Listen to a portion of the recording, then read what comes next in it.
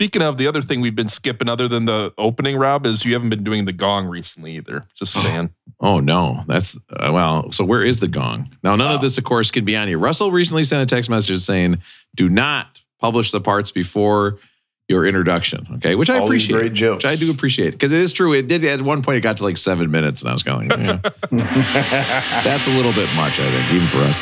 In 2020, 4 friends decided to listen to every one of the greatest 500 albums as decided by Rolling Stone magazine. This resulted in a text chain that celebrated the music, excoriated the order, and led us to making this podcast. We are far from experts. We promise to do almost no research. All opinions are our own unless you disagree. Please sit back and enjoy. Beck did it better. Guys, it's on the podcast. You know what it is. You selected it. Unless you're listening on a Samsung phone, then you might somehow be getting this accidentally. Okay. And my advice is download other episodes, please. I cannot tell you how much of my self-worth is wrapped up in this.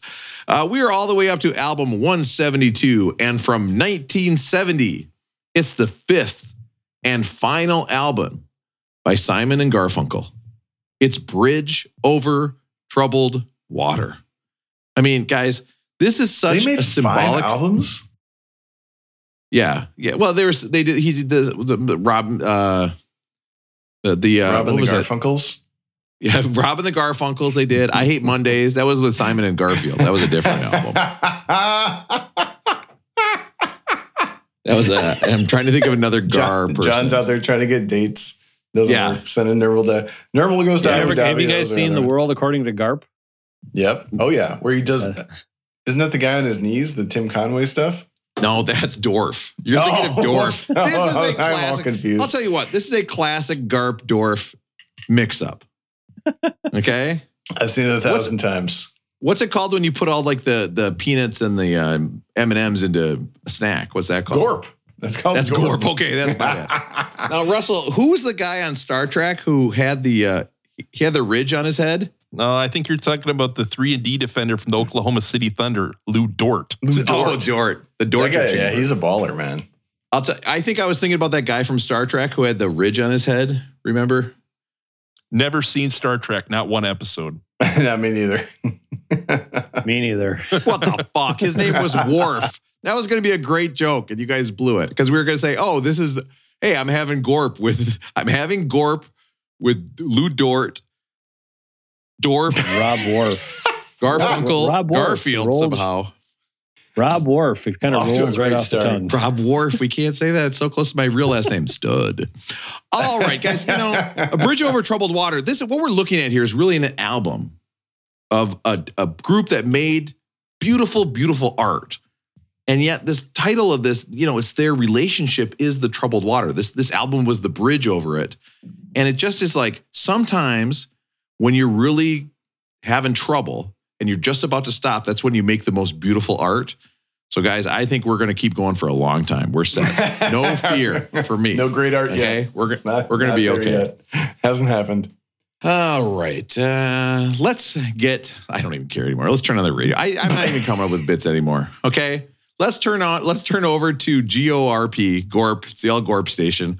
And let's listen in. Eat your Gorp, listen to your Gorp. That's the guy that invented the internet.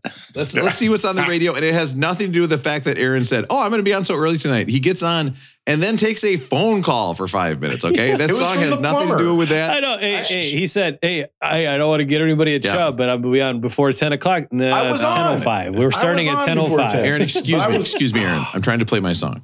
Okay, don't go all Dorf on me. I can barely see you on your knees. My water heater went out. Aaron's on his knees. Please. Aaron has shoes on his knees, and he's podcasting just like Dorf, okay? Whereas I am more like Worf, okay? Because he was actually a cool guy on the show. Are you drinking eggnog too, Aaron? I'm having an eggnog. Oh, You're having an eggnog? Yeah, I got some Hennessy in there. It's the perfect. Okay. When is December I've got to 1st? go to the bathroom after It's you're good. I'm going to go to the bathroom. I'm going to turn on the radio and go to the bathroom. I'll be right back. What's up, everybody? Welcome to K-Rob, K-R-O-B.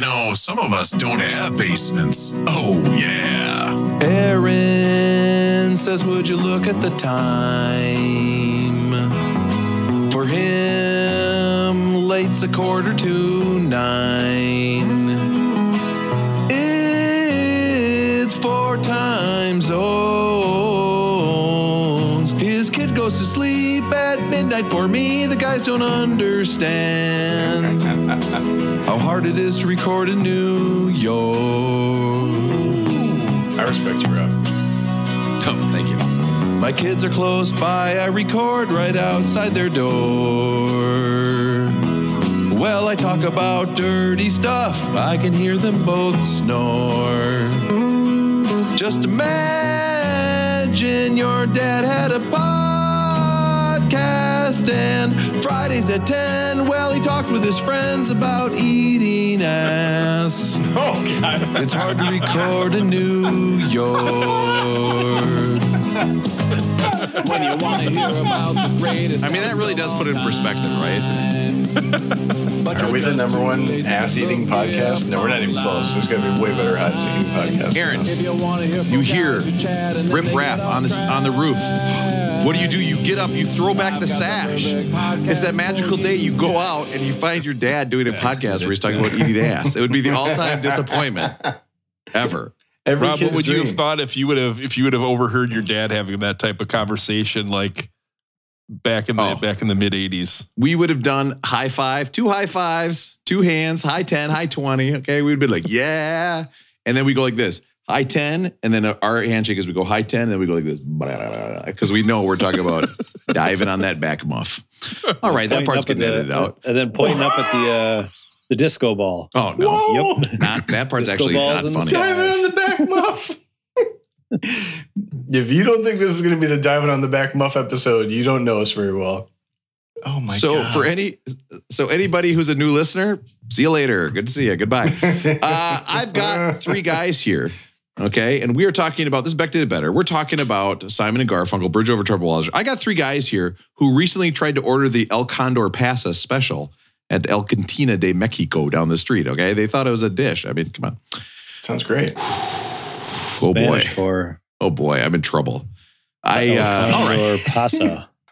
El Condor Pasa. Yes. Could I have I'll have the California Condor egg, please. Spanish for the Condor Pasa. I like my eggs over easy and endangered. Give me the California Condor egg. Is it probably not as big as an ostrich egg, right? Pretty big though, I bet. I bet a Condor egg is pretty big, and I bet it's pretty delicious. Wicked omelet out of that, yeah. Oh God, it'd be so good. I got Matt in Minneapolis. Matt, how are you doing tonight? Oh, Rob, I'm down on my knees. I'm begging you, please, to make sure this podcast doesn't go more than an hour and a half. I got Russell in Minneapolis. Russell, how are you doing tonight? Robbie, this podcast is breaking my heart. Our lack of voicemails is shaking my confidence. Oh, Robbie, just like Matt, I'm down on my knees. I'm begging you, please, to call this episode Rolling Coming Home. Wow, everybody's on their knees tonight. I'm playing Dorf. These guys are on their knees begging you. They're on their knees. Is everyone's Cecilia? on their knees? Is Cecilia about Dorf? Yeah. Huh? Dorf? Now picture this. Dorf you got on Simon. golf. He's playing the guitar. You got Garfunkel. God only knows what he's doing. I mean, imagine Dorf walking out to this. It's already a better song, right? More Dorf. Okay? Less Worf. You guys don't even know who that is. And I've got Aaron. How weird would it be if we were in Vegas and recording and one of our buddies came in and we were all down on our knees begging you please to come home, Rob? Whoa. The idea of like somebody at home being like, please come home. We need you so bad, Rob. That is so laughable to me. Like I could easily be gone from this place for 4 days. I don't think anyone would notice. No? All right. As long as you order dinner, right? I think my wife would just sleep better. She'd be like, I was wondering why you weren't waking me up 4 nights coming into bed, putting on your elaborate headphone setup you have to sleep with. Listen, I've got Aaron out in California now. Aaron, normally I make a joke here, okay? But you texted me ahead of time and said you wanted to say a nice little eulogy for Henry Kissinger, one of your heroes. I see you got the shirt on right now. Aaron, what do you have to say about Henry Kissinger? Sail on, Silver Girl. Okay, Aaron, that was a bomb. I'm going to go with my backup idea. Stop for a second. Okay, I'm going to edit all that out. Here we go. Ready? Okay, you did not do a good enough job with that. So now it's down to my backup idea. What the fuck am I going to do with that? I've got Aaron out in California. Well, you could do a Henry Kissinger impression. Aaron, I'm carpet bombing heaven. I'm carpet bombing up in heaven. You know what I mean? Like when you do what you love, you never work a day in your life, Aaron. It's me, Henry Kissinger. All right, that's a bomb, so that's all getting taken out. Now, Aaron, I've got Aaron out in California. Now, Aaron, I was recently talking to Aaron about the artist, the singing artist, Dua Lipa. And Aaron's like, oh, that's so weird. That's what an Italian long jump coach would say. Hey, Dua Lipa. What? Sail on, Silver Girl. Let's talk about Simon and Garfunkel. Ah, Mamma Mia, just Dua Lipa. Aaron's not even playing along. He's just like moving along. I mean, Rob's got to get his joke in. He did 2 of them tonight. One was good. The other one was also a joke. Oh, no, the princess is in another castle. I need to do one more Lipas.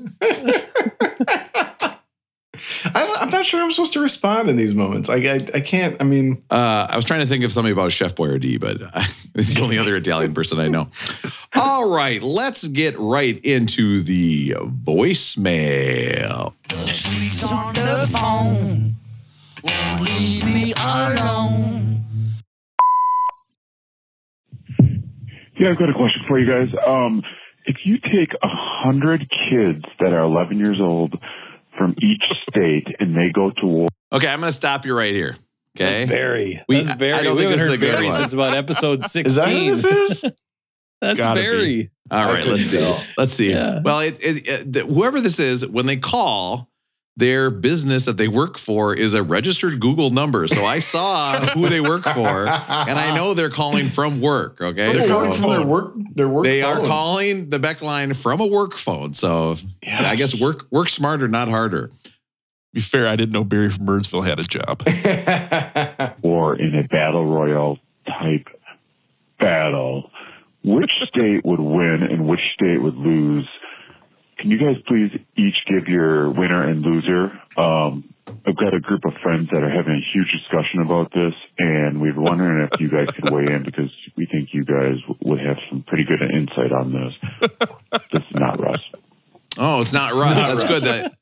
I like that tag. Thanks again to Not Russ for calling. Need to do that. Now, listen, so here's a theoretical question. We've got 100 kids from the state. Now, are we going to say these 100 kids are randomly picked or they are the best of the best fighters? I think it's got to be random. It's got to be random. Okay, so we have random kids. Random. Oh, okay. Yep. Random 11-year-olds, and they're going to fight 100 11-year-olds from every other state. Which state is going to win this battle royale? Which state is going to lose? All right. Does anybody have any idea what the answer could be? I'll take a crack. I'm going to go Montana. I think Montana wins. I think you're taking some country kids that are out working on a ranch. I think a high percentage of them are going to be just like tough kids where if they get injured, they rub some dirt on it and they get up and they go build another fence for their cattle. I'm going to go Montana takes the win. I think a loser would be probably the state of Iowa because I would simply say, hey, what's that over there? They would turn and look very slowly. They'd look very slowly, and boom, those 11-year-olds. This might get Aaron off the podcast. Would get smoked. The footsteps. No, this is so funny. This has been it's so funny. I lived for 18 years. I didn't know that making fun of other states was a thing. You guys, I did not know that. Totally foreign to me. I did not know my entire life. I moved to Minnesota and it's all you guys think about. It's like Rob thinking about me, thinking about feet. It's all you care about is making fun of other states that are so similar to yours. It's almost as though it's like a little too on the nose maybe. It's very strange. I never knew that this was a thing. 18 years of my life, never knew that making fun of other states was a thing people did. And actually, no one else from any other state I've ever met does that. You guys are the only ones. We don't make fun of people from Iowa and Wisconsin. We feel bad for them. Okay, we feel bad for them because they're so far below us in almost every regard. He pities you. We don't think about you at all. It's so weird. Yeah. Hey, Rob. Do you know why Southeast Minnesota is so windy? Why is that? Because Iowa blows and Wisconsin sucks. Aaron, right? This is crazy. This is you guys, these are like your bedtime stories. Did you hear what you get in Iowa if you fail your driver's test 5 times? A blue license plate. Now, that joke's not funny anymore, okay? But in 1991, that made me crush, okay? That's for you license plate heads out there who love talking about license plates. It's crazy that this was a legitimately interesting phone call. Russell made it a legitimately interesting response, and then you went to the lowest common denominator Iowa joke. Why would you do that? Rob is a New Yorker, Aaron, actually. So he's technically a New Yorker making fun of your state. You're playing yourself. I can tell you, New York kids would not beat anybody else. At least the kids I'm dealing with, they would not. These are the softest kids who all think they're going to the NBA. I mean, you've never seen so many short kids thinking they're going to the NBA as where I'm teaching right now. It's crazy. And then they play against other short kids who also think they're going to the NBA. So everybody is just reinforced until, like, I don't know, they go outside, like, and immediately realize they're going to get destroyed. Like, I don't know. Aaron, who do you think wins? I had a similar thought as Russell. It was a western, sparsely populated state, but I was thinking Alaska. I was thinking that Alaska would also be kids who are out there like catching fish with their bare hands and wrestling bears. So I'm going to go with Alaska. Mm-hmm. Yep, I think that's probably what they're doing up in Alaska all the time. They're not like every other kid just on an Xbox or whatever, or maybe a 43-year-old man. It doesn't matter. Russell, who do you think is going to? Oh, you said Russell, but Matt, who do you think is going to win? I was trying to go a little bit different on that. I'm going to go with Illinois. Ooh, let me just hear me clever. out. Okay. So Illinois got enough farm country where they got some farmers, right? And they've got, I think, the number one like murder rate in Chicago and all of the country. And so, like, if you're going to grab 100 random kids, it's actually not. I'm going to grab some of those kids out of Chicago, and I think any Alaska kid is smoked. So I'm going to go with like Illinois. That's a clever thought. I've got to go probably Minnesota because it's the best state and everybody there is just the best. Okay. Especially if you're there when you were 11. All right. So I'm going to go Minnesota. I don't know who's going to lose that fight. I got to say, I honestly think it might be New York City. Just lily soft. That's what I think. I don't know. I mean, you might be right, Rob.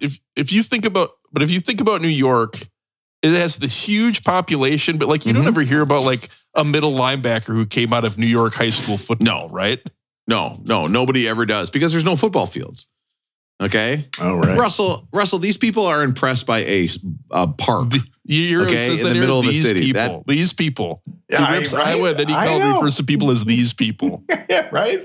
Such a superiority complex, this guy. Yes. I was also thinking like a state like Rhode Island maybe or something. There's like somewhere where it's like, it's, probably nice. And, there's like a few people who live there.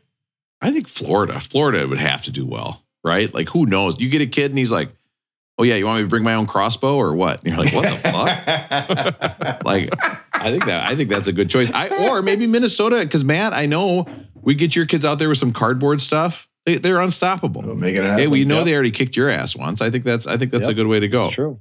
Very true. I'm going to go Iowa. For all I know, all the good Iowa wrestlers come up to Minnesota to wrestle at Minnesota schools. So I'm going to say Iowa. They suck at wrestling. They come and they leave. I believe, Matt, they blow and suck at wrestling in Iowa. So I'm going to say all the tough Iowa kids go elsewhere. They move out of the state. You guys. There you go. Trying to wind me up.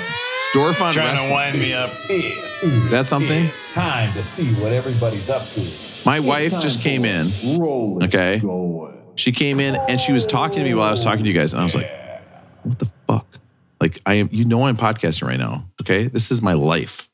All right. I put so much time into this. And then I took out my headphones. She was like, do you want Girl Scout cookies? And I was like, this is the greatest. Damn right I do. I love you so much. She completes you.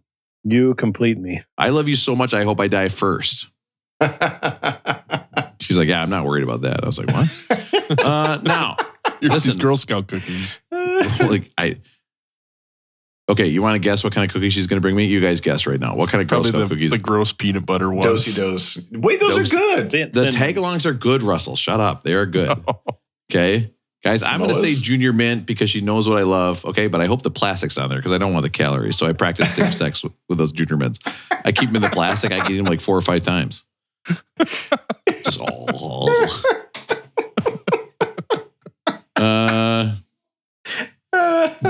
I don't know, man. Rolling going. How's it going with you? Oh my god. Good, Rob. I need you to pull up a song for me. All right. Yes. Remember the rule too. This runs through Matt's rolling going now. Yeah. Don't shut it off, Rob. Don't shut it off. Listen, you guys haven't heard the last episode. I did a good job of that. You did a good job. What is my song? I Left My Wallet in El Segundo. So this is I've been really getting into Tribe Called Quest because I'm needing to try to find what my, outside of Outkast, what's my hip hop avenue, I guess. And I think it's a Tribe Called Quest. Tribe's a good choice. Yeah. I don't know. So this is a song that was on, let's see if we can. Oh man. Literally it's just, it might as well be like a night with us, like in Vegas, where he just explains that he took They went and got some tacos and hit on some chicks, and he left his wallet, so he's got to go back and get it. So I don't know. I like it, but is there anything worse? Is there anything worse that when you leave your wallet somewhere, like the feeling you get of just like the pit in your stomach when you realize all the stuff you're going to have to do when you've left your wallet somewhere? You know what I've realized is there are people that live like with a different mindset than I do that must be much happier. Like I'll know people that will like lose a credit card, lose their wallet, lose a phone, and they kind of just go about their day like it doesn't bother them. It would wreck like my month. If I lost a credit card tonight, it freaks me out. I am constantly like checking wallets to make sure I don't leave anything anywhere. I could not I could not get over it. But some people can kind of just go with the flow. I really envy them. The worst part about losing a credit card is the bank calls you and they're like, "We need to verify if these purchases are yours." And I'm like, "Oh, okay." And they're like, $20 at Taco Bell. Yes, that was me. Who spends $20 at Taco Bell? And then they're like, "No, there were 2 duplicate orders of Taco Bell at different times." You're like, "Yes, those were both me." Yes, I heard the exact same thing both times. $13 at Dairy Queen. $14 at Dairy Queen. That was for my kid. We had to get something different for her because she doesn't like tacos. $8.50 at Orange Julius. I didn't even think those existed anymore. Like, and you have to just be like, yes. And then it's like the last time my credit card got stolen a couple weeks ago, they were like, and they bought $30 at Health Food, and I was like, no, that wasn't me. That's not me. Whoa, look at that. $149 life-size sex doll. Walgreens. Folks, the Girl Scout cookies are here. We've got Let's see this spread. Thin Mints. Ugh. We've got the coconut. Samoas. Oh, those are the best. Those Don't are the say winners. it, guys. Those Don't say are what they are. absolutely the best. Good. What? We've got the Do-si-dos. Yes. We've got the tag-alongs. Ooh, they're good too. So this is like, I mean, look at this. This is like a charcuterie board of Girl It's a Scout full cookies. spread. Oh, We've got beautiful. this one, which is like peanut butter inside now. Oh, I haven't seen that. And then I've got the, what are these now? These are like a sandwich ice cream. Damn, where'd you get all these? It's December. Where'd you get all these Girl Scout all right, cookies? hold on. No, Rob, don't eat any of them. I think wait until Rosie's rolling going. And then just see if you can eat them all while Rosie's doing his rolling going. So then you're not going to interrupt him this week. Oh, boy. So that he can just get out I whatever don't he's even going to have get that out. much to say. I'm not sure I was going to chill this week. Now the pressure's on. I bought them from an oncologist. Yeah. Selling them. Oh, okay. So Jenny wants me to tell you. Jenny, hey, can you shut the fuck up? No, I was talking to Aaron. I bought these. You know, it Why are seriously you bugs winking? me how you always tell me what to do. I'm sorry, I'm talking to Russ. This feels so good. This is my therapy.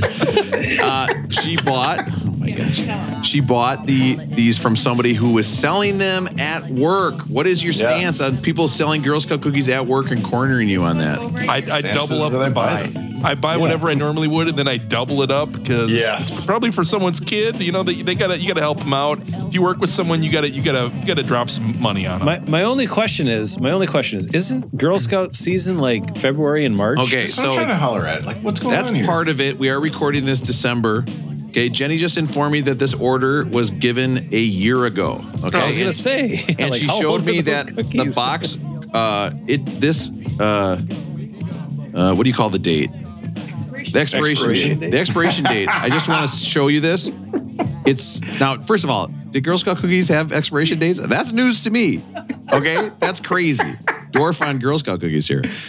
It's September 2023. It was 3 months ago. Oh, that's fine. That's My fine. office today. Jenny ate them. She's fine. Oh, look, Right. I've never seen Rob so in love. Look at this sweet moment we just witnessed. Yeah.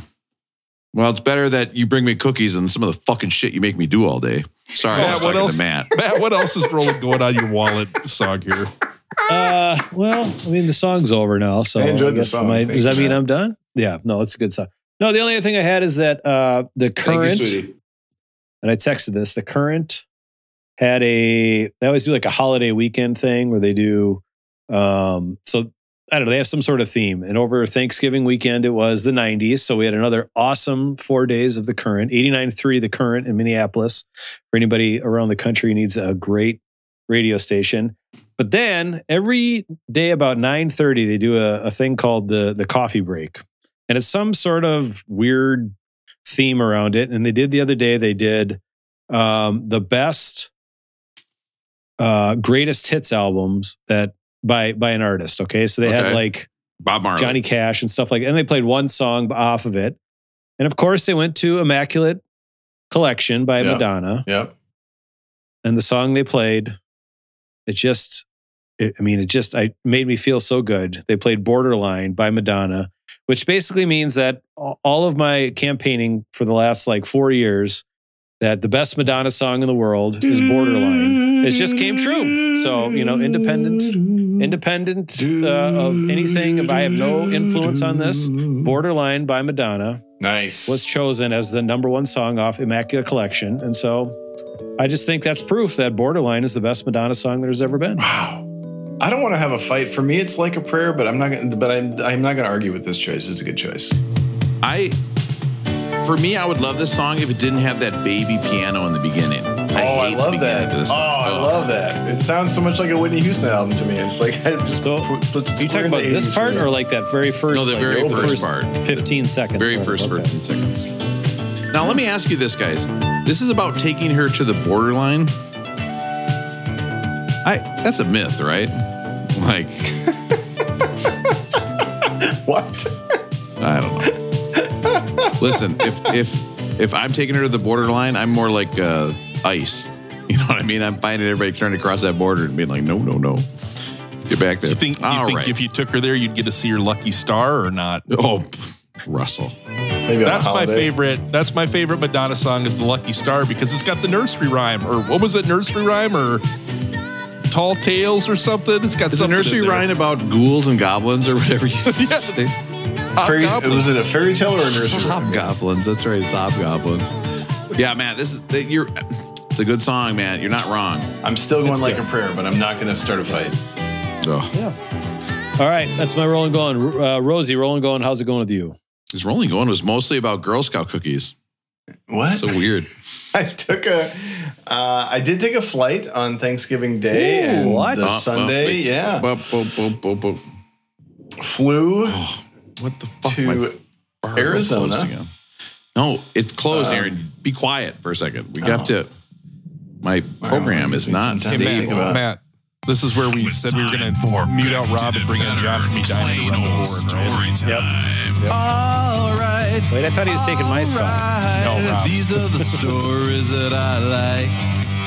Tell us about the trip you're on. We're going to hear about your flight tonight. Oh, yeah. Actually, this reminds me. So Rob was talking about some risky food safety behavior, and I actually got to be honest, I engaged in some risky food safety behavior over the last couple of weeks. So the first one was just 2 nights ago. I noticed that all the hot sauce in my fridge was like near the bottom level. So I was like, I got to clean out the hot sauce. I got to do some hot sauce cleanup. So I was like using. Did you just make a blend? Did you make a blend? No, I was just trying to eat this stuff. That's how they blend. That's how they blend wine, right? They just take the bottom of all the bottles and just. That's what I've heard. I've heard that. We had some people over the Monday before Thanksgiving, and then things got we were hanging out for long enough that people were making their own rosé with the red and the white. But that was not putting it into the bottle. But no, just a couple nights ago.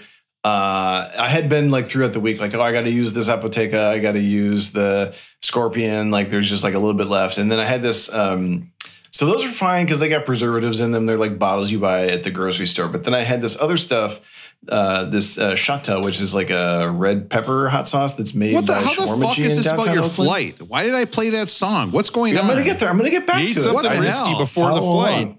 Yeah. You made a food choice you shouldn't have made before a flight. Okay. Actually, no. This one's no. I'm I about couldn't to hear that part because my wife is running the blender as loud as she can apparently for the last 10 minutes. Confession to Aaron's wife at gmail.com. But after the flight. So now I'm going to jump around in time here. So you got to come with me. It's like Doc Brown and the DeLorean. You got to jump up and get down. Me following a non-consecutive timeline right now, not difficult. Easy for me in the headspace I'm in. No problem. As found that I was already lost with your story.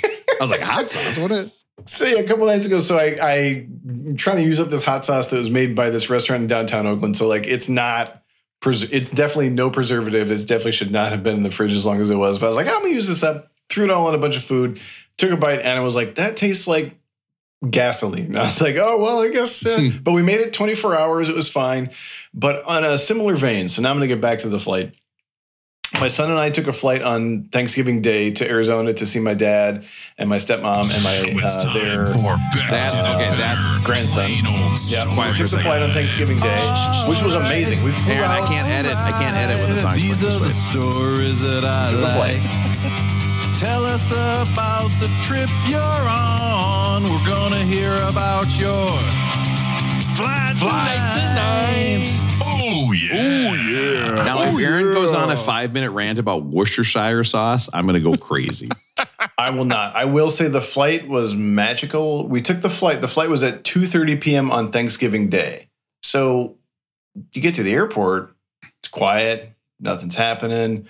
We walked through all the stores, bought some treats. You guys really want cheap tickets. Bad. Yeah. You want cheap tickets so bad. You're flying at 2:30 on Thanksgiving. God damn, you want cheap tickets. Who was it? Was it like you and like one pilot who? I mean, that's crazy. Whole road to ourselves. Like we get on the plane, they say there's 75 empty seats on this plane. No problem. Wallace and me got our own row. Wow. So here's the confession I have to make. I think we're fine now because it's been a full week since we got back. I bought some pretzel M&Ms. We ate the whole bag of pretzel M&Ms, and then I realized when we got down to the bottom of the bag that there was like a little hole in the back of the bag. Like, I don't know when it happened, if it was something we did or if it was like that when I bought it, but it's definitely the kind of thing that if like my wife had been along, she would have been very concerned. There was the hole in it before you ate it. We'd already eaten a bunch of M&Ms at that point, so there was like, well, this bag was ripped. So I hope, but I think we're fine. But I'm making that confession right now. Instead of having an M on it, this candy has a K. It spells ketamine. You're like, oh shit, that's not bad. I had this moment a few weeks ago, Aaron. I bought like a little bag of trail mix, right? And I got home and I was going to eat it, and I looked on the back and there was like a slit through the back of the bag. That's what this was. I didn't know what to do. I sat there for like a minute or two. Eventually, I tossed it. What would you guys have done? Eaten it or pitched it? Out the door. I would have tossed if I had seen it, but we were through the bag by the time I saw it. It was too late. You know, I avoid this by never, ever putting away groceries. I'm never in charge of putting away groceries. I have no idea what shape they're in when they get put away. I'm set. Don't worry about me, guys. But then the flight was marvelous. Wallace is an angel on the flight. He gets his iPad out. He watches his movies. And then we were on Southwest had live TV that day. So I watched 1/4 of the Cowboys game on the flight. Had a wild turkey. It was great. Got to Arizona. My dad picked us up. We had a beautiful time. Hung out in the hot tub that night. Ordered some room service for Thanksgiving dinner. So it was all marvelous. And we had a really nice Thanksgiving. Actually. Did everybody shower off before they got in the hot tub? No, we showered after the hot tub. They got a lot of bathrooms by that hot tub there, Aaron? Yeah, they got plenty of bathrooms by the hot tub. Oh, yeah, I'm sure. Dad, I'm still tripping on that ketamine in the hot tub. Shh. Don't say Aaron, that anymore. I got a question. Does your son, does he exhibit similar behavior on a flight that you do? Does he, recline his seat? Oh. No. I don't recline my seat. Oh, you've said you recline. Oh, I do not. I was going to say. No, I do not. I don't recline my seat. But no, he's in a habit of kicking the seat in front of him once in a while. Yep. But then he gets extra pissed if someone kicks his seat, right? Like he's that kind of, you know. But no, he kind of curls up with his little iPad, and then as soon as you can put the tray down, he gets the tray and then gets an apple juice. Man, he's a professional flyer. He's so good. Can I tell you guys about my Thanksgiving? Okay, thanks for asking, by the way. Listen, I started to get sick. Rob. How's it going with you? No. This is not my rolling going. This is still yours. I got on Thursday morning. I woke up. This is not my rolling going. It's yours. But I got something I got to tell you. We've got people coming over for Thanksgiving. We've got 8 people total. Okay, including a teenage boy and 2 teenage girls. Okay, how much turkey would you buy for that? 12 total or 8 with your family? How many total with your family? 8 total with my family. I would buy a 12-pounder. 12-pounder? What do you think, Matt? No, I have no idea. I never buy a turkey. My dad always does it, so I have no idea. Russ, what do you think? I also don't buy the turkey, but it doesn't matter. Christ. No one has ever run out of turkey. You could buy an 8, the smallest one they have, and it's not going to. If it gets eaten, your people are fucked. There's something wrong with you guys. It was a 7-pound turkey. It was so small. I took a picture of it next to my hand and sent it to Aaron and said, I am fucked. I'm not sure. Did that turkey have legs? It looked like just the breast. No, we don't eat dark meat, so we don't buy them with legs. So I didn't even you sent me that picture, and I didn't want, it was Thanksgiving. I didn't want to overreact. But so this was not even, you don't eat dark meat? No. Gross. What's the story there? No, it's gross. What? It's greasy. Dark meat is for dummies. What? Dark meat is for uncouth losers. Okay. So says the milkman. No, I'm just saying. Okay, it's like wait. So Rob, I'd love to taste what worms tasted like if they were bigger. I love dark meat. Like Rob sent me a photo. Rob said we have an 8-pound turkey, and I'm thinking that's about as small of a turkey as you can find.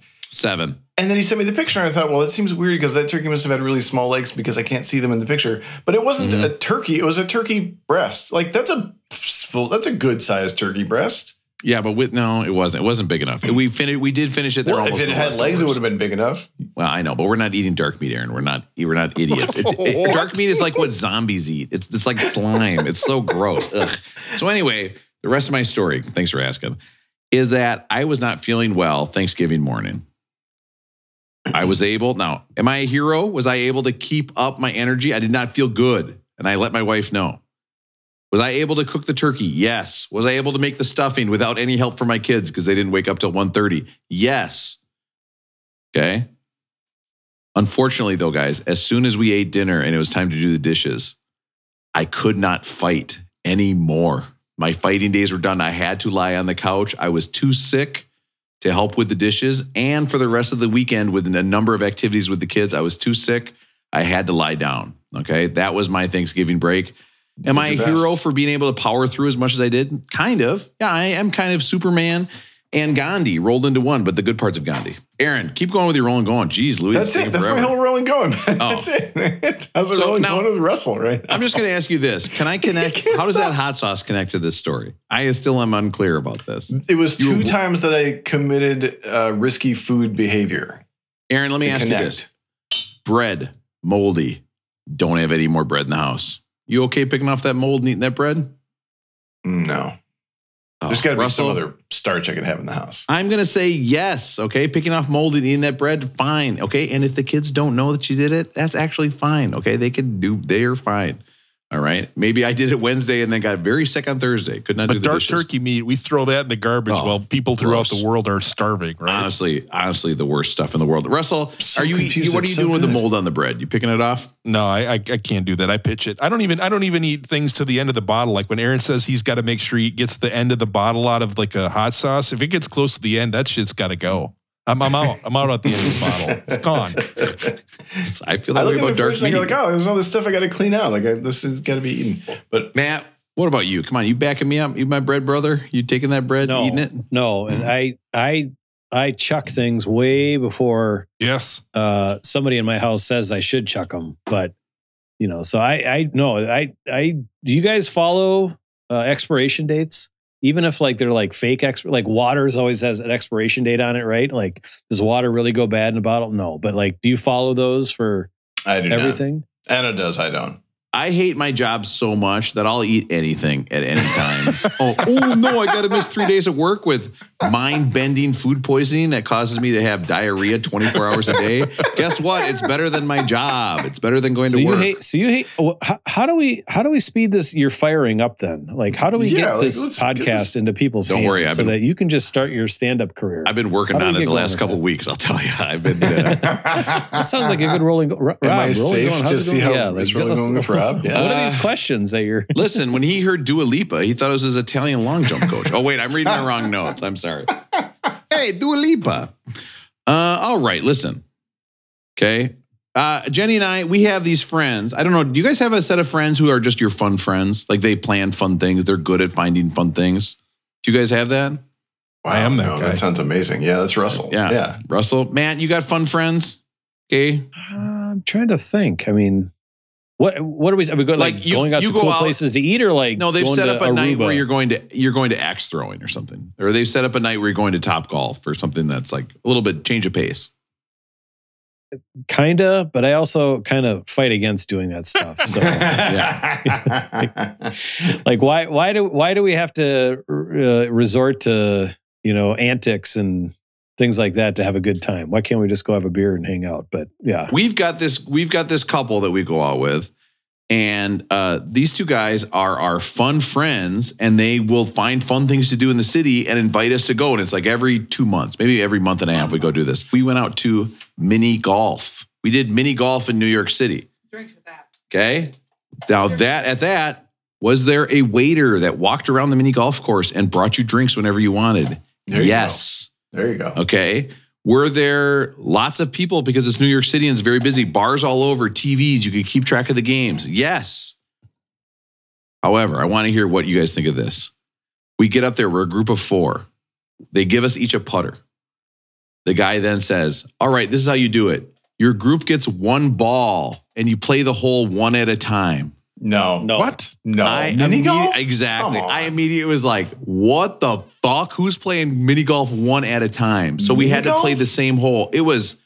So guys, you watch your wife hit the ball like 7 times while you're sitting there having a drink, and then your next friend goes 12 times, then you go, you hit it in twice. Yeah. Brutal. Oh, why would they do that? They also said, the max number of times you can hit it is 6. And I was like, 6? That's not even that high. It should be 8 to 10, right? Yeah, at least 12. This is the thing with New York. Everything is 5 times as expensive, and it sucks my balls 5 times as more. Like playing 1 ball at a time. Did you ask about getting more balls? And they just say we don't allow it, or what? No. This is what the guy at the start said, and it was very clear there is no option. Like everyone was just who goes in there has to think that's the stupidest shit ever, right? This to me, I was just like, well, this is barely even mini golf. Like we did mini golf in the city like 3 weeks ago, and there was a family in front of us for a while, a family of 3 kids, and they were annoying. And we eventually had to we had to play through mini golf because they were so slow. But at one point, I heard the mom through. We had to play through. We had to jump around them because they were so slow. Did you now let me ask, did you say something to them like, hey, excuse me, can you stop the windmill for a second? We're going to play through here. We just went around. No, I didn't want to talk to him. But I heard the mom say to one of the kids, it's not a competition. This is literally a competition. Like you can make it as nice as you want. You can you don't have to make it angry, but this is a competition. I'm sorry. If you want it to not be a competition, go to the art thing and draw some pictures, which is also great. So listen, guys, I think we agree. Okay, mini golf with 1 ball. Hey, I suggest next time you go out to mini golf, try it. Okay, and you can see it's not that great, although I did get super drunk. Rolling going. Russell, how's it going with you? Rolling going. We're into December, so that means it's the holiday season. So I thought I had a couple holiday things to share with you guys. Tickety tock. I told you guys a few weeks ago that I've got the espresso martini problem. I'm still not being able to shake them correctly. I've gotten new glasses. I've gotten a new Boston shaker, which is like the professional shaker, which gets more air in there to get the foam going, but still not working right. But I did also go out. You guys know my other problem is record store. I've been going to the record store recently, and I went again. Love this problem. Love it. I went back to the, what was it called? What's the one called, Matt? Not Electric Fetus, but the other one. You hear that? Russell, you go to so many electric record stores, and you never know what it's called. You have not once gone to a record store where you know the name of it. Nope. Not No Name Records. This one's by Eat Street, Matt. Eat Street's in Minneapolis. It's not Electric Fetus? Then I don't know. So this is the one I told you guys before. Remember how I said they have a part of the record store where it's new releases. It says Sunday, Monday, Tuesday, Wednesday. So you can see all the new releases that came in the last week. And I was like, you know what? I should just go check the new releases again. And when I was doing it, they had a holiday section. So I picked up 4 holiday records. I wanted to see what you guys thought of them. I think 3 of them might be the 3 best holiday records in the history of music. Now, I will say, if you do want to hear the best holiday records ever, I think we already did that episode once, right? That was our Christmas episode. That's when we were like, hey, let's do a fun episode to get in. And then we did it, and we're like, we're never doing that again. That takes us 1 week away from, that's going to make our podcast 1 week longer. Mm-hmm. The first one I got, we've talked about this guy before, how he's done some bad things, but the record is still amazing. It's A Christmas Gift for You. We've talked about this one, right? That's the best one. Wow. That's the number one. Some right bad there. things. Some very bad things. Yes. Phil Spector. We've got the Crystals, the Ronettes, Darlene Love, a ton of great songs, an all-time record. We've already listened to it probably Merry Christmas 3-4 times. Yeah. That record should actually be on the list. Like, that should be on the real list. That record. I think it was originally, wasn't it? I think it was. Yep. Yeah, because I remember listening to it like in April, and I was like, this is messed up. I was like lifting weights and listening to it. I was like, this is messed up, lifting to this. The next one I got on the list, this is probably my personal favorite. It's A Charlie Brown Christmas, the Vince Guaraldi Trio. Yeah. Wow. Amazing record, right? Are you guys Charlie Brown Peanuts fans? Russell, is that the new reissue or was it used? This is new. It's not used. Is it candy cane print? On the record? Yeah. It's green. Ooh, nice. Yeah, those new ones, they made a bunch of fun colors. Russell, I'm going to tell you right now, I think Peanuts is another example of why old people are so lame. Like, they used to watch this stuff and be like, wow, this is really good. It's not. It's not good. The comic. Russell just said that this is one of his favorites. No, I said the music is. The music. Oh, okay. I love the music. Have you ever read the comic? It's one of the most depressing things. Like, if you read early Charlie Brown, it literally is a kid being like, I think I have depression. And then that's the end. And it's like, oh no, this is terrible. It's talking about real shit. Merry Christmas, guys. Amazing. So I also got one used. The three of them I got were new. They only had new ones, so I got them. But I'll save the last one for last. The one cheap one I got for $2 was the Tony Bennett Christmas album. I think Lady Gaga made him record this at some point, right, Rob? Tony. Wait, no, he's Get out younger there. than the Lady Gaga years, right? Yeah. Oh, no. Lady Gaga is coming at me with the cattle prod again. I got to go sing. Hey, oh, Shannonbaum, our home and grace. Sorry, Lady Gaga. What are you singing? I could not. I started singing Oh Tannenbaum and I realized I did not know the melody for it. The final one that I got, and I've got to say, I'm going to say Rob's right on something. We once gave him a hard time because he confused what she was wearing, but I got Mariah Carey, right. Merry Christmas, which features right. All I Want for Christmas Is You as the second track on side A. And hold up that record. It's also got. And Rob, I will hold it up for you. We've had discussion before whether she was wearing a snowmobile suit or some sort of slinky red outfit. On the cover, she is wearing a hot red outfit. It is not a snowmobile suit. Oh, look at that hot red outfit. All right. I mean, that is... It's real. Guys, it's real, Rob. It exists. This might be the first time I've heard this song all year. What? I think so. I guess it is only December 1st. So as part of getting the holiday records, you can let this roll for a little bit, Rob, while we continue to talk about my holiday experience. We went and got the first Christmas tree of the new place I'm living in. So it's not my tree anymore. It's our tree, I've been told. Yep. Yeah. Well, that's kind of how that works. She's like, why do you have so many ornaments of NBA players? Did she wonder that? Like, why? That is definitely where part of the conversation went. Yeah. Do we need to have a Macho Man tree topper where he's like coming with an elbow off the top rope off your tree? Well, let's just get right to it then. There was definitely a point where my tree topper was given to me by my nephew a few years ago. It is a disco ball star. So you plug it in and it is putting like disco ball lights all over the ceiling of the living room, right? Hey, can I have an Amazon link to that? I know somebody in my life who would love that. Sure. So I can see how your dad gets down to that. It's pretty cool. Whoa. I saw Santa eating ass under the Christmas tree. What? Oh my God. So it goes up and it's up there for about an hour. And what I've realized is that I have all these Christmas ornaments. I got some from my mom a few years ago, and I've got stuff from my nieces and nephews over the years, but I've got stuff from when I was a kid, right? I've got 2 boxes full of stuff, so it could fill up most of a tree. Not fully, but I've got lights. I've got everything. The new humbug, we might have to call her here. Oh, no. Shots fired.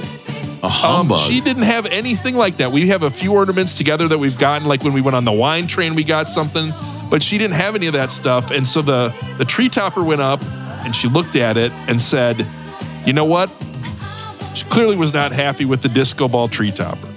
And she said, I liked it when it was in your house. I do not like it when it's in our house. Yeah. Whoa. Can I tell you, Russell, I had this same exact experience 2 times. Once when I brought a fake toy moose head that was stuffed and you put it on the wall like you had shot it. Yes.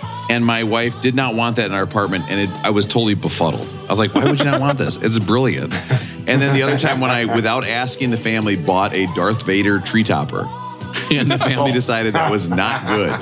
They were like, we do not like Christmas being associated with Darth Vader. And I was like, well, I guess that makes sense. So then there was definitely a comment, and the humbug in the house may be out and ordering our tree topper because my tree topper is not cutting the cheese or cutting the mustard here. Wow. What are you going, angel or star? For all I care, the damn disco ball star is staying up there. That thing is awesome. There's no getting around that being awesome. Sounds great to me. Have you put aside, hey, if you want it, you take it down if you want to take it down. Oh. Go ahead, but I'm not taking it down. That is Just let her. Matt, if I said that, it will be gone in under 8 seconds. I'll tell you that. We have a stool in our house. It'll be gone. Gotcha. Do you think a tree topper would be the worst Christmas present to give somebody? My nephew got me one. I was amazing. If it's a disco ball one, that's awesome. But you get it, and then like immediately you got to take it down. You know what I mean? Like it's a present that you can't use post-present. Like it would be great next year, but I don't know. The other comment, Matt, is there are definitely a couple. I've got a Ric Flair ornament, a John Cena ornament. My nieces and nephews, they get me Uncle Russ ornaments, and if my nieces and nephews give me stuff, that shit is going up on the tree without question. Right. There's no question. Yep. Good man. And we'll just say the humbug made a comment this last week. The comment was, just because your nephew got you something doesn't mean you need to put it up. Oh, and it struck a chord with me. What would you guys have thought if the significant other made that comment to you? Well, this is one of those ones where you say, look, there's hills to die on, and there's not hills to die on. Making fun of my nieces and nephews, that's a hill I'm going to die on, dear. And just, leave it at that. And let's see how the tone goes from there. I wonder, what if some of her nieces got her a bunch of Christmas ornaments this year that had special messages on it? And then she did. And then, how about this? Next year, she'll hang that up, Russell, and she'll say, "Oh, these are my special ornaments from my nieces," and they say, "I love you," And then you say, "Get that shit off the tree." Hey, Russell, it's a long con, but I think it's so good. If you want to see how that goes, go to episode 222. That's next year's Christmas. Okay, 222. See how Russell's scheme to get back at his bah humbug went. So that's my holiday update. So we're going through not my tree anymore; it's our tree. Yeah, wow, that makes sense. But you got to stick up for your family, man. It's not my Vetus. He's not your Vetus. He's our Vetus. Welcome to being in a relationship, Russell. Okay. Sometimes they're making you throw away stuff you love, and sometimes they're bringing you Girl Scout cookies. You never know what's going to happen. Hey, Rob, and sometimes they're locking themselves out of the house, and you've got to come home early from work. Oh. Let's Russell. Just move it on. This is a music podcast. You locked yourself out of the house again? Oh, yeah. It was me. I locked myself out, Rob. So listen, we've got Simon. We've got Garfunkel. Okay? Yeah. This Simon is their... Simon ampersand Garfunkel. What? Go ahead. Are you making a Gorp joke? Because I'm down. I'm down. I want to hop into this. Listen.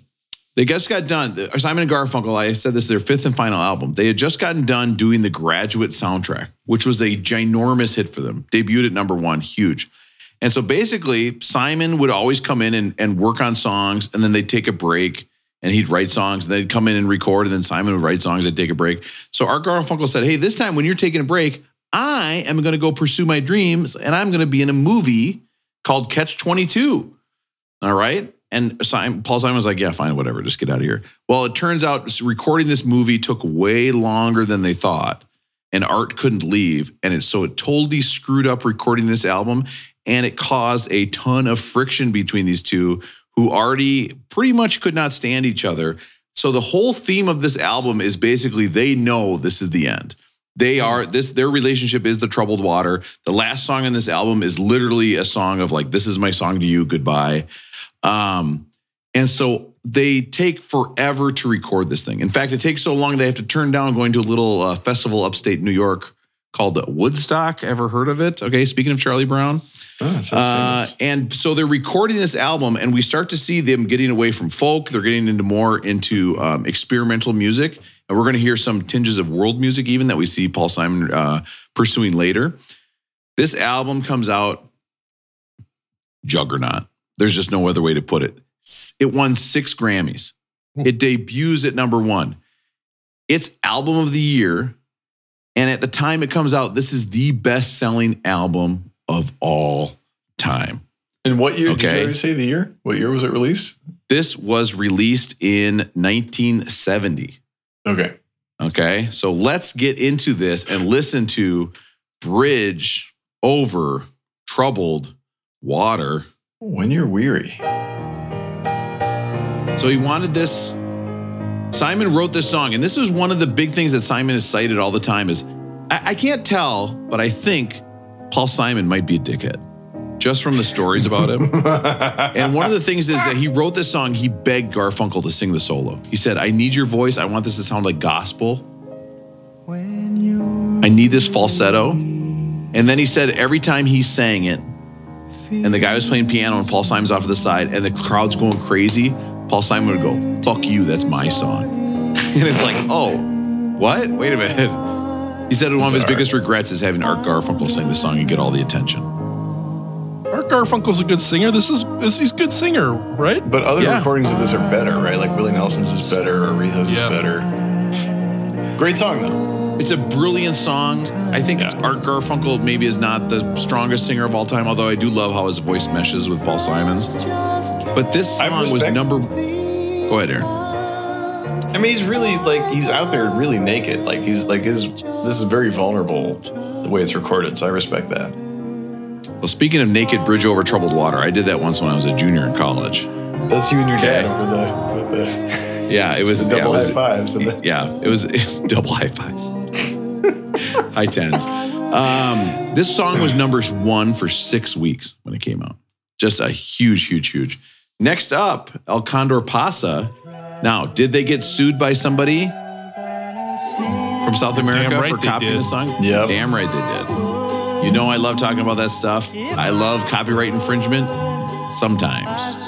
What's crazy is then, he didn't learn from it, right? He did this in 1970 and then did it again, 15 years later? It's like I can just keep stealing from indigenous peoples. But I will say, go ahead, Rob. Well, I was just saying, this is kind of where you start to see his love of world music. Well, here's the thing about that song, Rob, is that he's not the only person who loved world music and specifically wind instruments. Oh. It turns out a lot of rappers love wind instruments too. Nice. Rappers love the flute. He's not the only one. So I thought with a little help from a friend of mine who happens to also be in this podcast, I thought I would make a list. It's my night for a list of flute rap songs. We talked to flute on rap before.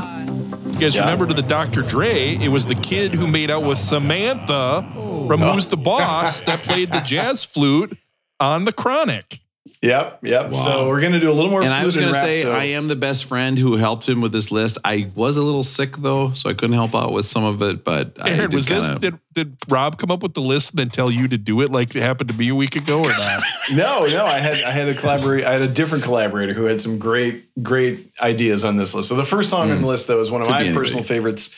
This is Who You Think I Am by MF Doom off of the album Operation Doomsday. I suggest I dress proper, cop the buzz, I cop the Dutch, I got a lot of love with no strings attached. You can hear the flute loop in there. Rhymes, we got plenty. Times, too many.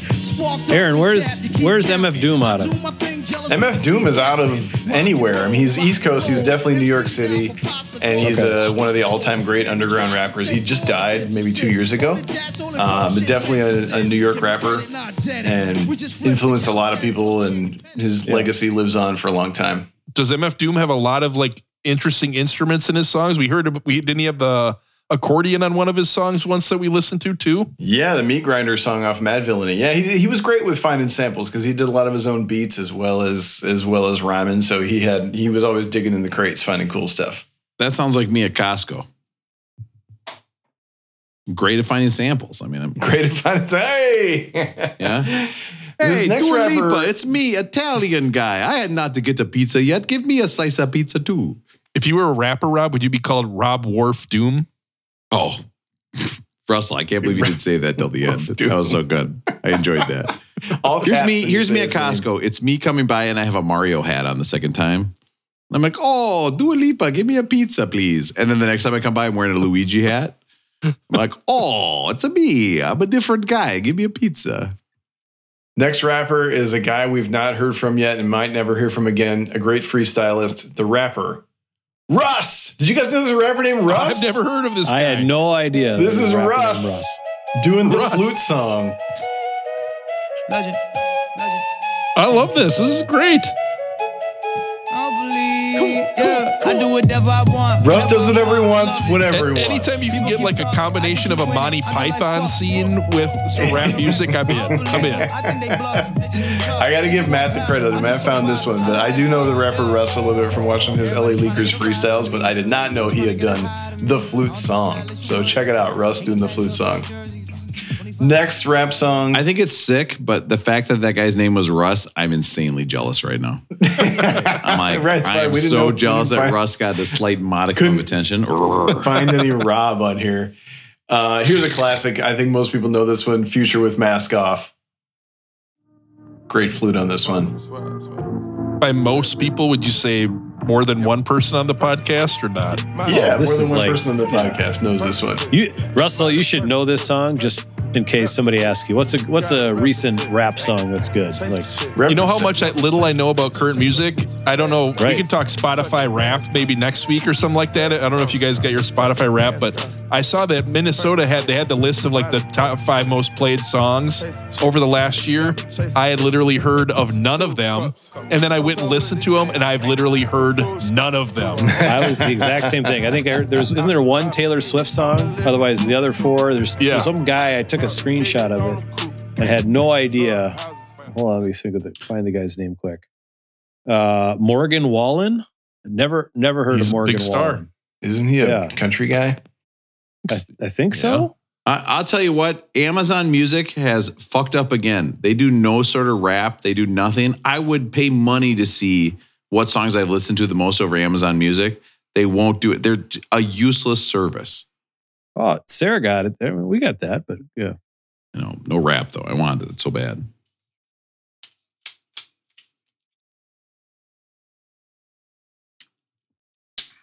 N- 1993.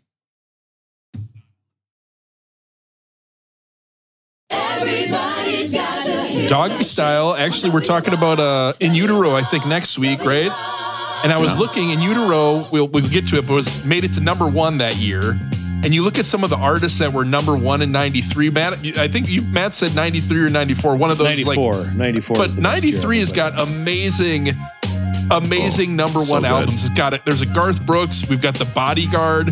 There's Meatloaf. It's just endless, amazing albums. And one of them, Snoop Dogg, was on the top, made it to number 1 in the album of the year, the hot album of the year, whatever, for like 3-4 weeks. Amazing. How can I mix my grip?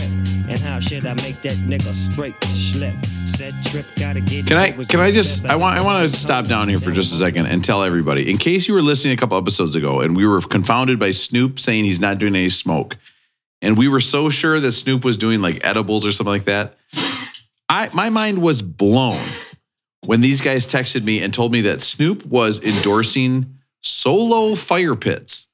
I could not believe that he was in. I was just like, how can you be endorsing a fire pit and still I think you're cool? Like, he is so cool. He's like stratospherically cool. Anybody else endorsing a fire pit as a celebrity, I would roast him. I can't do it with Snoop. He's too cool.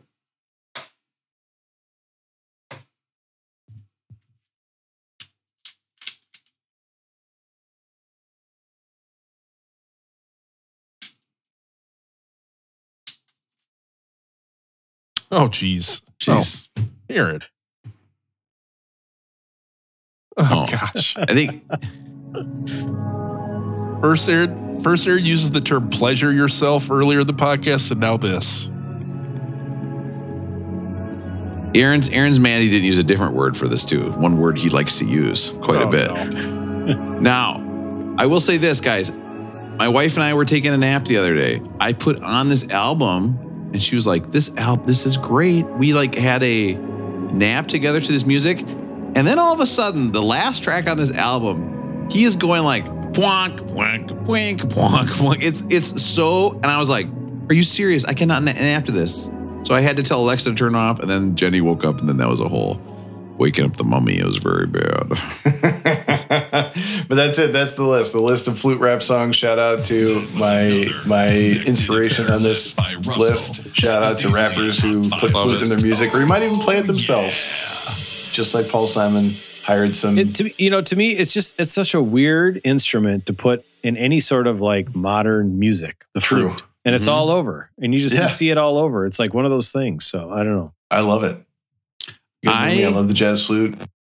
Herbie Mann, Lloyd McNeil. I'm all about it. Bobby Humphrey. So do you think we're just fucked on this podcast? Like we're doing rap songs that have flutes in it.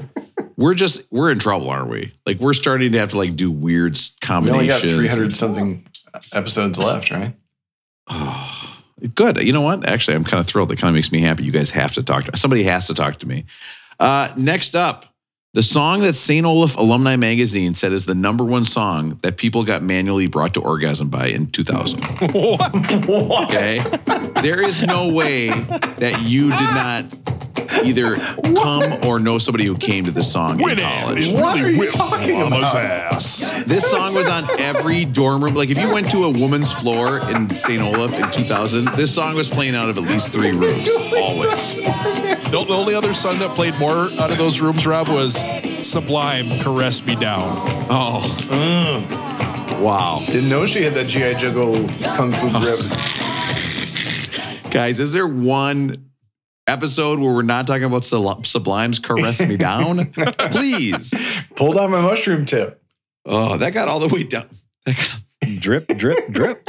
Aaron, we are running so long. I have to ignore that you said that. Listen, that got all the way up to #4 on the charts. This song, now I gotta say, guys, when I put on this album, I was disappointed because I'm so used to their greatest hits album.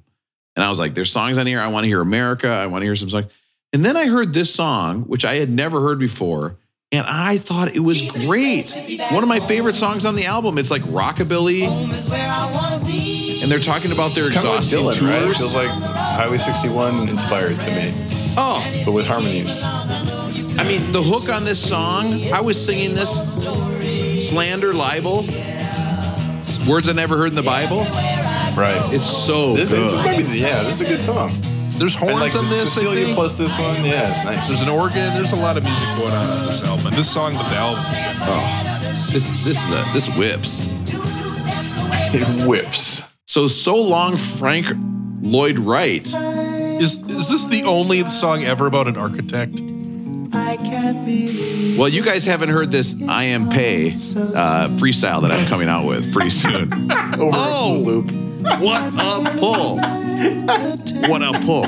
There's some congas on this. I was reading the drummer on this album was a session musician named Hal Blaine. This guy was a legend. I just had to share some of this stuff with you. He played on 6 consecutive Grammy Award Record of the Year winners. 6 in a row where he was playing the drums on it. He had Herb Alpert and the Tijuana Brass for A Taste of Honey, Aaron. Oh, a little taste. Frank Sinatra, Strangers in the Night, 1967. The Fifth Dimension, Up, Up, and Away in 68. Yep. And then Simon and Garfunkel, Mrs. Robinson in 69. And then The Fifth Dimension again, Aquarius, Let the Sunshine In. 6 straight where he played on like the #1 album of the year. And then he's also played on 39 songs that made it to 39. #1. 39. Jesus. Wow. Help Me Rhonda by the Beach Boys. I Got You, Babe, Sonny and Cher. Good Vibrations, Beach Boys. One of my favorites, Windy by The Association. Oh, good song. Aaron, maybe one of your favorites. Thank God I'm a Country Boy, John Denver. It's this guy on the drums. Good song. Love They've got that some one. musicians on this that really whip, is the way you said it, Rob. Yes. This Hal Blaine, man, you start reading about his That's quite a discography. Rolodex of songs. He whips. You can hear the Good Vibrations, right? When it pauses and it goes boom. Yes. I mean, That's him? that's pretty right. iconic. Yes, he is in the Wrecking Crew. If you want to see interviews with him, that Wrecking Crew documentary is an all-timer. It's a must. If you like this podcast, it's a must watch. I was disappointed because I thought So Long, Frank Lloyd Wright was about Frank Lloyd Wright's I Am Pepe, you know what I mean, in his pants. So long. Anyway, the boxer, I Am Pepe. Was that a good joke? Aaron said he had the list this week, and I thought for sure he was going to go best songs ever on SNL. Paul Simon did this on SNL after 9/11. Have you guys watched this, or have you ever watched this back? No. It's a must watch. I think it's on like NBC.com. You can't get it on YouTube or whatever, but right after, this is when, like, before Rudy Giuliani, like, completely went off the deep end, right? And, like, I think some people liked him. I don't know if anyone did, but some people did. It seemed like he met the moment at the time, but it turns out, but it's right after 9/11, and Giuliani comes out with the policemen and the firefighters, and then they pan over to Paul Simon, and he plays the boxer. It is so good. Fantastic song. I love it. This is the opener to side 2 of the album. The session to make this was 100 hours. They were the first people ever to use 16 tracks. They had 2 8-track recorders and had to synchronize them to get all the different sounds that are on there. Oh, one other thing on that, Rob? Can you go to the end on that last one on the boxer? Is it like a ship horn, or what's going on at the end of this song? You're talking about like this right there, right? Yeah, what is that? I'm almost positive that's a contrabass, because I saw that there was a contrabass in the song. Sounds like a ship horn. Explain to these dum-dums what a contrabass is. I'm not sure. It's like a bass clarinet, right? Is it a wind instrument or not? No, I think it's a double reed, though. Okay. Well, a clarinet's a double reed. Oh, you think a clarinet's a double reed? Like an oboe? Oh, no, you're right. It's a single reed. Right. Oh, yeah, you're right. Oh, who's the music expert on the show? You are correct. Me, baby. I think we've talked about this once before. I bought this record a few weeks ago, and I've listened to it a bunch of times, but this has to be the most insulting record cover in the history of records. It is literally just Paul Simon standing right in front of Garfunkel's face. You can see him from the nose up. Why would they do that? Why would they put Paul Simon's face on the front of a record either? Like, what? I mean, there's no album art. Like, who was thinking about? There's only one reason that Paul Simon's in front of Art Garfunkel, and that's because if you made it the opposite, you would see 0% of Paul Simon. He is approximately 4'3". I guess so, right? He's tiny. Anytime you see him in concert, it's shocking how tiny he is. Baby Driver, this song is very, very Jim Croce to me. One of my favorites. I love Jim Croce. It's very Beach Boys. It's about a rich kid who wants to go get laid. Finally, a song we can all relate to. God, that sounds good. Guys, this album is getting jobbed at 172. There's bangers on this, including this, one of my favorite song on the album, Only Living Boy in New York. I love this. Now, listen, there's a part here where you hear him say, ah. Art Garfunkel said they're in the studio screaming as loud as they can, and they mix it down so it sounds like they're just going, ah. Listen to this. Right there. Oh, there. They were screaming their brains out to get to that part of the Beatles. And they mix it down. Studio tricks. They come out of the studio after, and who's standing there? It's Bob Dylan, who's come to see him that day, and all he saw was them in the studio going, ah! I mean, Dylan definitely kind of hangs over this record as a specter to me. Like, it feels like they're singing songs for Dylan in some ways. Yeah, and he's got a gun like the other specter we talked about today, Phil. Yeah. The other person they were singing these songs for was Beck. You guys know Beck, huge Simon and Garfunkel fan, huge fan, Matt. Hello. Hey, huge. I'm huge Garfunkel. Who are you? So a lot of people. If I'm huge Garfunkel, Matt, who are you? Huge Beck? I don't know. No, you're huge Simon, and we're huge Simon and Garfunkel. Man, Matt, those improv lessons I got you. Did you even go? I bought you a gift certificate. I was there for like 5 minutes. Oh, yes, and I'm going to leave. So a lot of people consider Morning Phase by Beck to really be a tribute album to Simon and Garfunkel, actually. Check out this song. This is Turn Away from Morning Phase. Check this out and see if you hear the similarities. Wow. I mean, you can just hear it right there. You can hear it like crazy. It's very Simon and Garfunkel, yeah. But he's doing it with himself, right? It's all. You're right, Aaron. You're absolutely right. He said in an interview with NPR in 2014, he was talking about the harmonies of this song, and they mentioned them.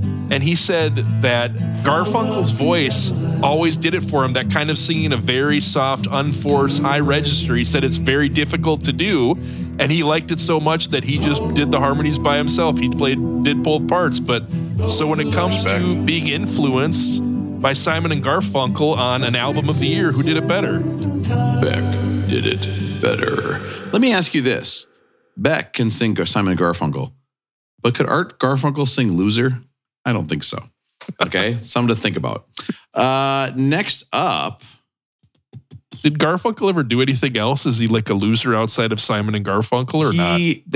They had singles and his didn't do as well, but he really wanted to do acting. That was like his big bug that he had. Why Don't You Write Me? This is kind of a reggae. Baby, I'm lost, but I can't make the cost of not gonna lie, end of this album, snooze fest, I think. Bye Bye Love. Aaron, where did they record this? In Ames, Iowa. And there's some question about whether or not the liner notes are correct, or no one's exactly sure what this concert was, but it seems like it must have been related to Visha, which is the spring festival in Ames, but no one's entirely sure how they ended up there or why this ended up on the album, right? I don't know why it's on the album, and I also don't know if you're in a crowd and a band starts playing Bye Bye Love, you stand up and go crazy? Like I think you stand up and you start clapping. It's a fun song. Who's the original singer of that? Everly Brothers, right? Yeah, I mean, like also that's from Iowa. That'd be like if some song from 20 years ago came on. I mean, it'd be like if Whitney Houston stole The Bodyguard, right? Or she didn't steal. It would be just like Doggy Style, right? If somebody came out and sang Doggy Style, we're like, yeah, this is great. But I didn't know they were from Iowa too, Aaron. That makes Fish came on and started singing so much drama in the LBC. It's kind of straight off the window. I love that Fish song. It's one of my favorites. Song for the Asking. Now, I got to say, this is basically a song where they recorded saying, we know we're going to break up. Okay? So let me tell you, they did break up the year after this album. And then they put out singles. It didn't go so well. They tried. They would get back together for like little concerts here and there, little fundraisers.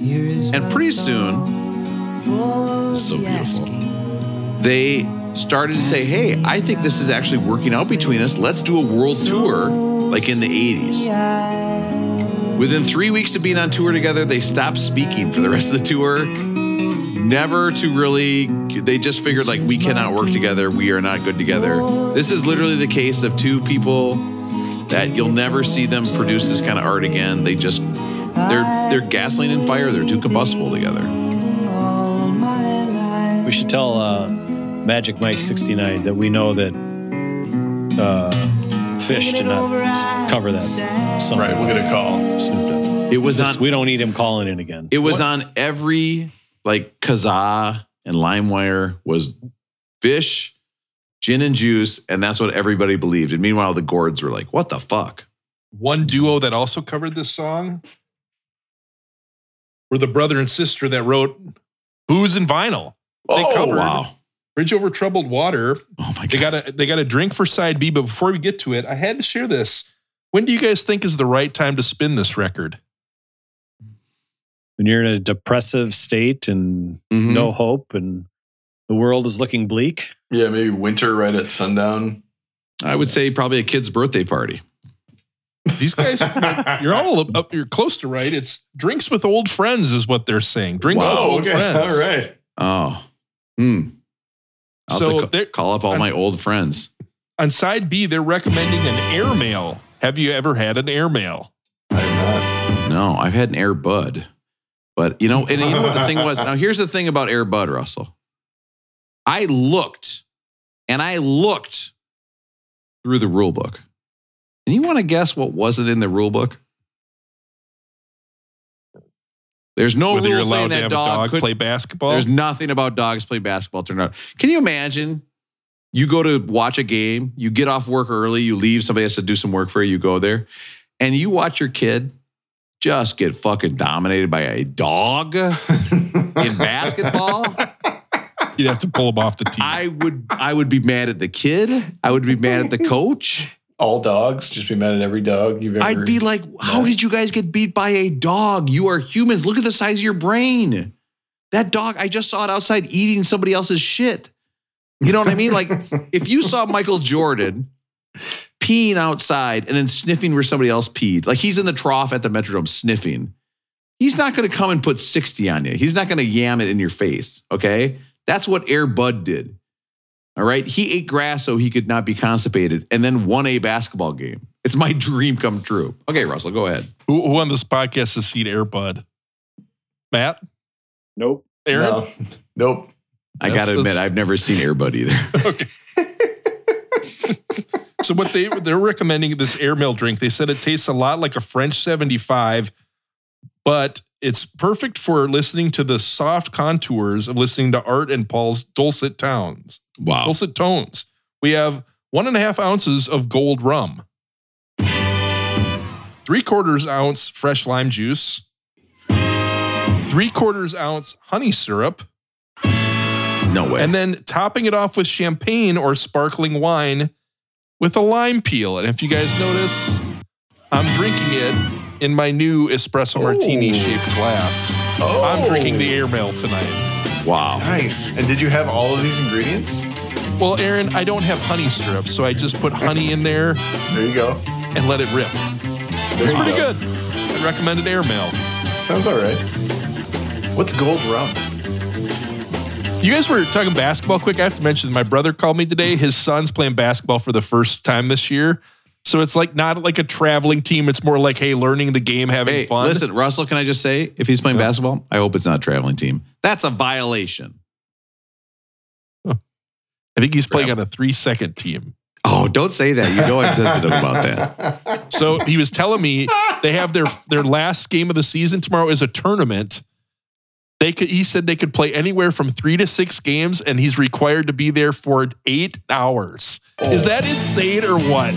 That is not not going to encourage the kid to come back to basketball. All right, for an season-ending tournament, one day out of 365 playing basketball. 8 hours, man? Do you do that with your kids? 8 hours at the gym?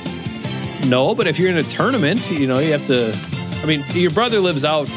He doesn't live like in the city, so I mean, I'm guessing he's got to travel a little bit. No, this is a local tournament up in Bemidji. Okay. Wow. 8 hours seems like a bit rough. I'd lose so much money. I'd be down $2,000 by the end of that. Oh my God. Listen. Betting on the games? The other team had a dog. I thought it was a fucking lock. Buddy, I bet $5,000, but the team had a goddamn dog. You've got to bet it if they run it out there. Like, they're not going to run out a dog that doesn't know how to play, right? Yeah. Well, you would think that if you looked in the rule book, there would be something about how dogs can't play basketball or it voids the bets. Okay, but guess what? I looked, Aaron, and you know what the rule book said? Nothing about a dog playing basketball. Okay? Not a thing. It's crazy. If you were gonna have a basketball team full of kids from Wyoming, but they got the Teen Wolf on their team versus a basketball team from New York, and they got Air Bud, who wins? The team led by Air Bud or the Teen Wolf? Oh, Teen Wolf. Teen Wolf would destroy Air Bud. You think so? Yeah, Teen Wolf played high school basketball. Air Bud played for the Knicks. Wait, that's a great point. But boy, now you've got me thinking. I got to watch Air Bud and Teen Wolf now back Russell to back. has seen Air Bud as well? I'm assuming. I think Air Bud's got to be a pro player. He didn't play like a middle school basketball, right? No, he didn't. Air Bud, when you think Air Bud is playing like against Dikembe Mutombo? He's got it. It's got to be the point of the movie. Who wanted to fuck Air Bud? What team did Air Bud play on? Air Bud in the club saying, who want to fuck Air Bud? Oh no, I almost passed out. Oh, okay. Air Bud is in Vegas with Carmen Electra. Can't get back to the team. All right, listen. Okay, let's get into the ratings. Join the school basketball team. I don't think they're pro. No, I don't think they got an NBA Air Bud license to listen. Air Bud, maybe Division III. You know who he could go play for? Okay, he could maybe go play for St. Olaf. Coach Kaz. Yeah, I think Coach Kaz would get Air Bud and do okay. All right, couldn't do much worse. All right, listen, dude. This album, the cover of the movie shows Air Bud dunking. He's not just bumping it up from his nose like he's a dolphin at SeaWorld. He's dunking the ball with his front paws. It's pretty advanced. It's pretty crazy. Advanced, Aaron. Now, I was going to do this afterwards, but I just want to say there's also an Air Bud movie where he plays baseball. And I feel like that would be one of the least effective things that a dog could do is baseball, right? Like I could see a dog playing soccer, great. A dog playing water polo, actually probably better. Like it makes sense to me. A dog doing baseball, I mean, I'm just going to say one word, and I want you to think about this. A glove. Where's it going? Where is it? Is it going on his nose? It makes no sense. I got to see what Air Bud, unless he was a manager.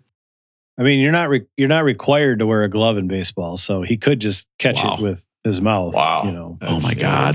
My God, man. A dog would be one of the best outfielders of all time if it could catch the ball in its mouth. How would he get it back into the infield? Run it in fast. Yeah. Guys, I didn't want to tell you this, but the other day I saw the commissioner of baseball speaking, and I saw a little tail coming out of his, and I realized this was an Air Bud Selig situation. What? Hey, there's nothing in the rule book saying the commissioner can't be a dog. That's true. I was wondering why he said that the contract negotiation with the players union would be rough. You know, I do have my basketball rules book as put out by the NFHS. Yes. And it says here, Rule 3, Section 1. Each team consists of 5 players, one of whom is the captain. Does not say no rule. Dogs are not allowed to play. Okay. There's literally. It just says 5 players. There is literally There's nothing no in the definition of player in this book either. So it does not say that, you know, what the definition of player is. So it's not just because you crush a lot. Does that cover middle school basketball? Because my 8th grade coach told me it was in the rule book I was too fat to play. Technically, 8th grade is covered by the NFHS. All right. So, yeah. Matt, do you also have the rule book? And does it say anything about mini golf and whether dogs are allowed to play more than one ball at a time? Do not have that rule book. Now, 172, Bridge Over Troubled Water. Okay. It's beautiful. It's Simon Garfunkel. When I told people I was doing this album, they're like, wow. Okay. But have you covered Sonic Youth? No, nobody said that. Now, here's the thing. Do we think this album belongs at 172 or should this be higher? This is one of the best selling albums of all time. Everybody knows this. Everybody could name 3 or 4 songs on this album. Okay. If it should be higher, that would be Rolling Boned. It should have been higher up. Should it be lower on the list? It's a Rolling Groan. Okay. Or, and that wasn't quite loud enough. Let's get another. That was way too loud. Don't like that in my ears. And I don't like the way it makes me feel. Okay. It makes me feel complicated. That would be a Rolling Groan if it should be higher on the list, which of course is a higher number. Or is this perfect at 172? Okay. Is this the perfect that would be Rolling Well Toned? Russell, what do you think? Rolling Well Toned, Rolling Boned, or Rolling Groan? Bridge Over Troubled Water, an album I know you own on vinyl. I love The Boxer. I love Celia. That's got to be on everyone's Winamp. To me, there's hits on this song or album. There's super catchy songs all over it. I know that Bridge Over Troubled Water is a little more delicate than some other versions we've heard. I like other versions. I think Aaron said that too. So I'm on board with that. But to me, this is super catchy. This is fun. When I got done with it, I turned it and I ran it back again. And I also say, Rob, you brought up all those accolades at the beginning. It was the best-selling at the time. It won album of the year. It won all those things. Like if you're winning all the accolades and I think you've got super catchy, fun songs. I don't know if Paul Simon's considered kind of if people don't like him or what, but I like the album. I'm going to say it's Rolling Boned. I think it should be higher on the list. I'll listen to this again. Aaron, what do you think? Rolling Well Toned, Rolling Bone, or Rolling Groan? Now that was just that was ASMR to me. What do you think, Aaron? Paul Simon. I can't disagree with anything Russell said, but something about, I don't know, something about the week I had where I was at this week, this was not what I wanted to listen to. So I don't know. This one had some great songs on it. I can't argue with the musicianship, but I didn't run it back once I got through it. I don't know why. It's just where I was at this week. So I'm going to give it a Rolling Well Toned. All right, Matt. Rolling Well Toned, Rolling Bone, or Rolling Groan? I'm going to say about the exact same thing that Aaron said. You know, I can't disagree with anything Russell said, but I think my new maybe benchmark for these albums is if they have more than 2 songs that are good. You know, like because we're getting into the part of the list where I think you've got 1 or 2 great songs and then an album that kind of fills in the rest of it. I think this has got 3: The Boxer, Cecilia, and Bridge Over Troubled Water. After that, I mean, I could take or leave the rest of it and just not listen to it ever again. So I'm going to go with Rosie and say it's Rolling Well Toned. Listen, unfortunately, you guys are incorrect. Shit. Okay. This was Unrolling End of Relation. Ship. Okay. End of Relation? Yeah, this is 2 guys who just know that this isn't going to work out. Relation. They know that all the work they've done on the other albums have been leading up to this. They know this is going to be their last stand. This is their Alamo. Okay, this is them. This is everything, and you can hear these guys really pour their heart out. And I'll tell you what, I mean, with this title of the song, okay, I mean, Bridge Over Troubled Water, you just realize what they're going for. And that reminds me, we're actually changing the name of this podcast to our podcast is now called Beck Did It Better, and one of you guys keeps sending my wife dick pics, and it's a big one.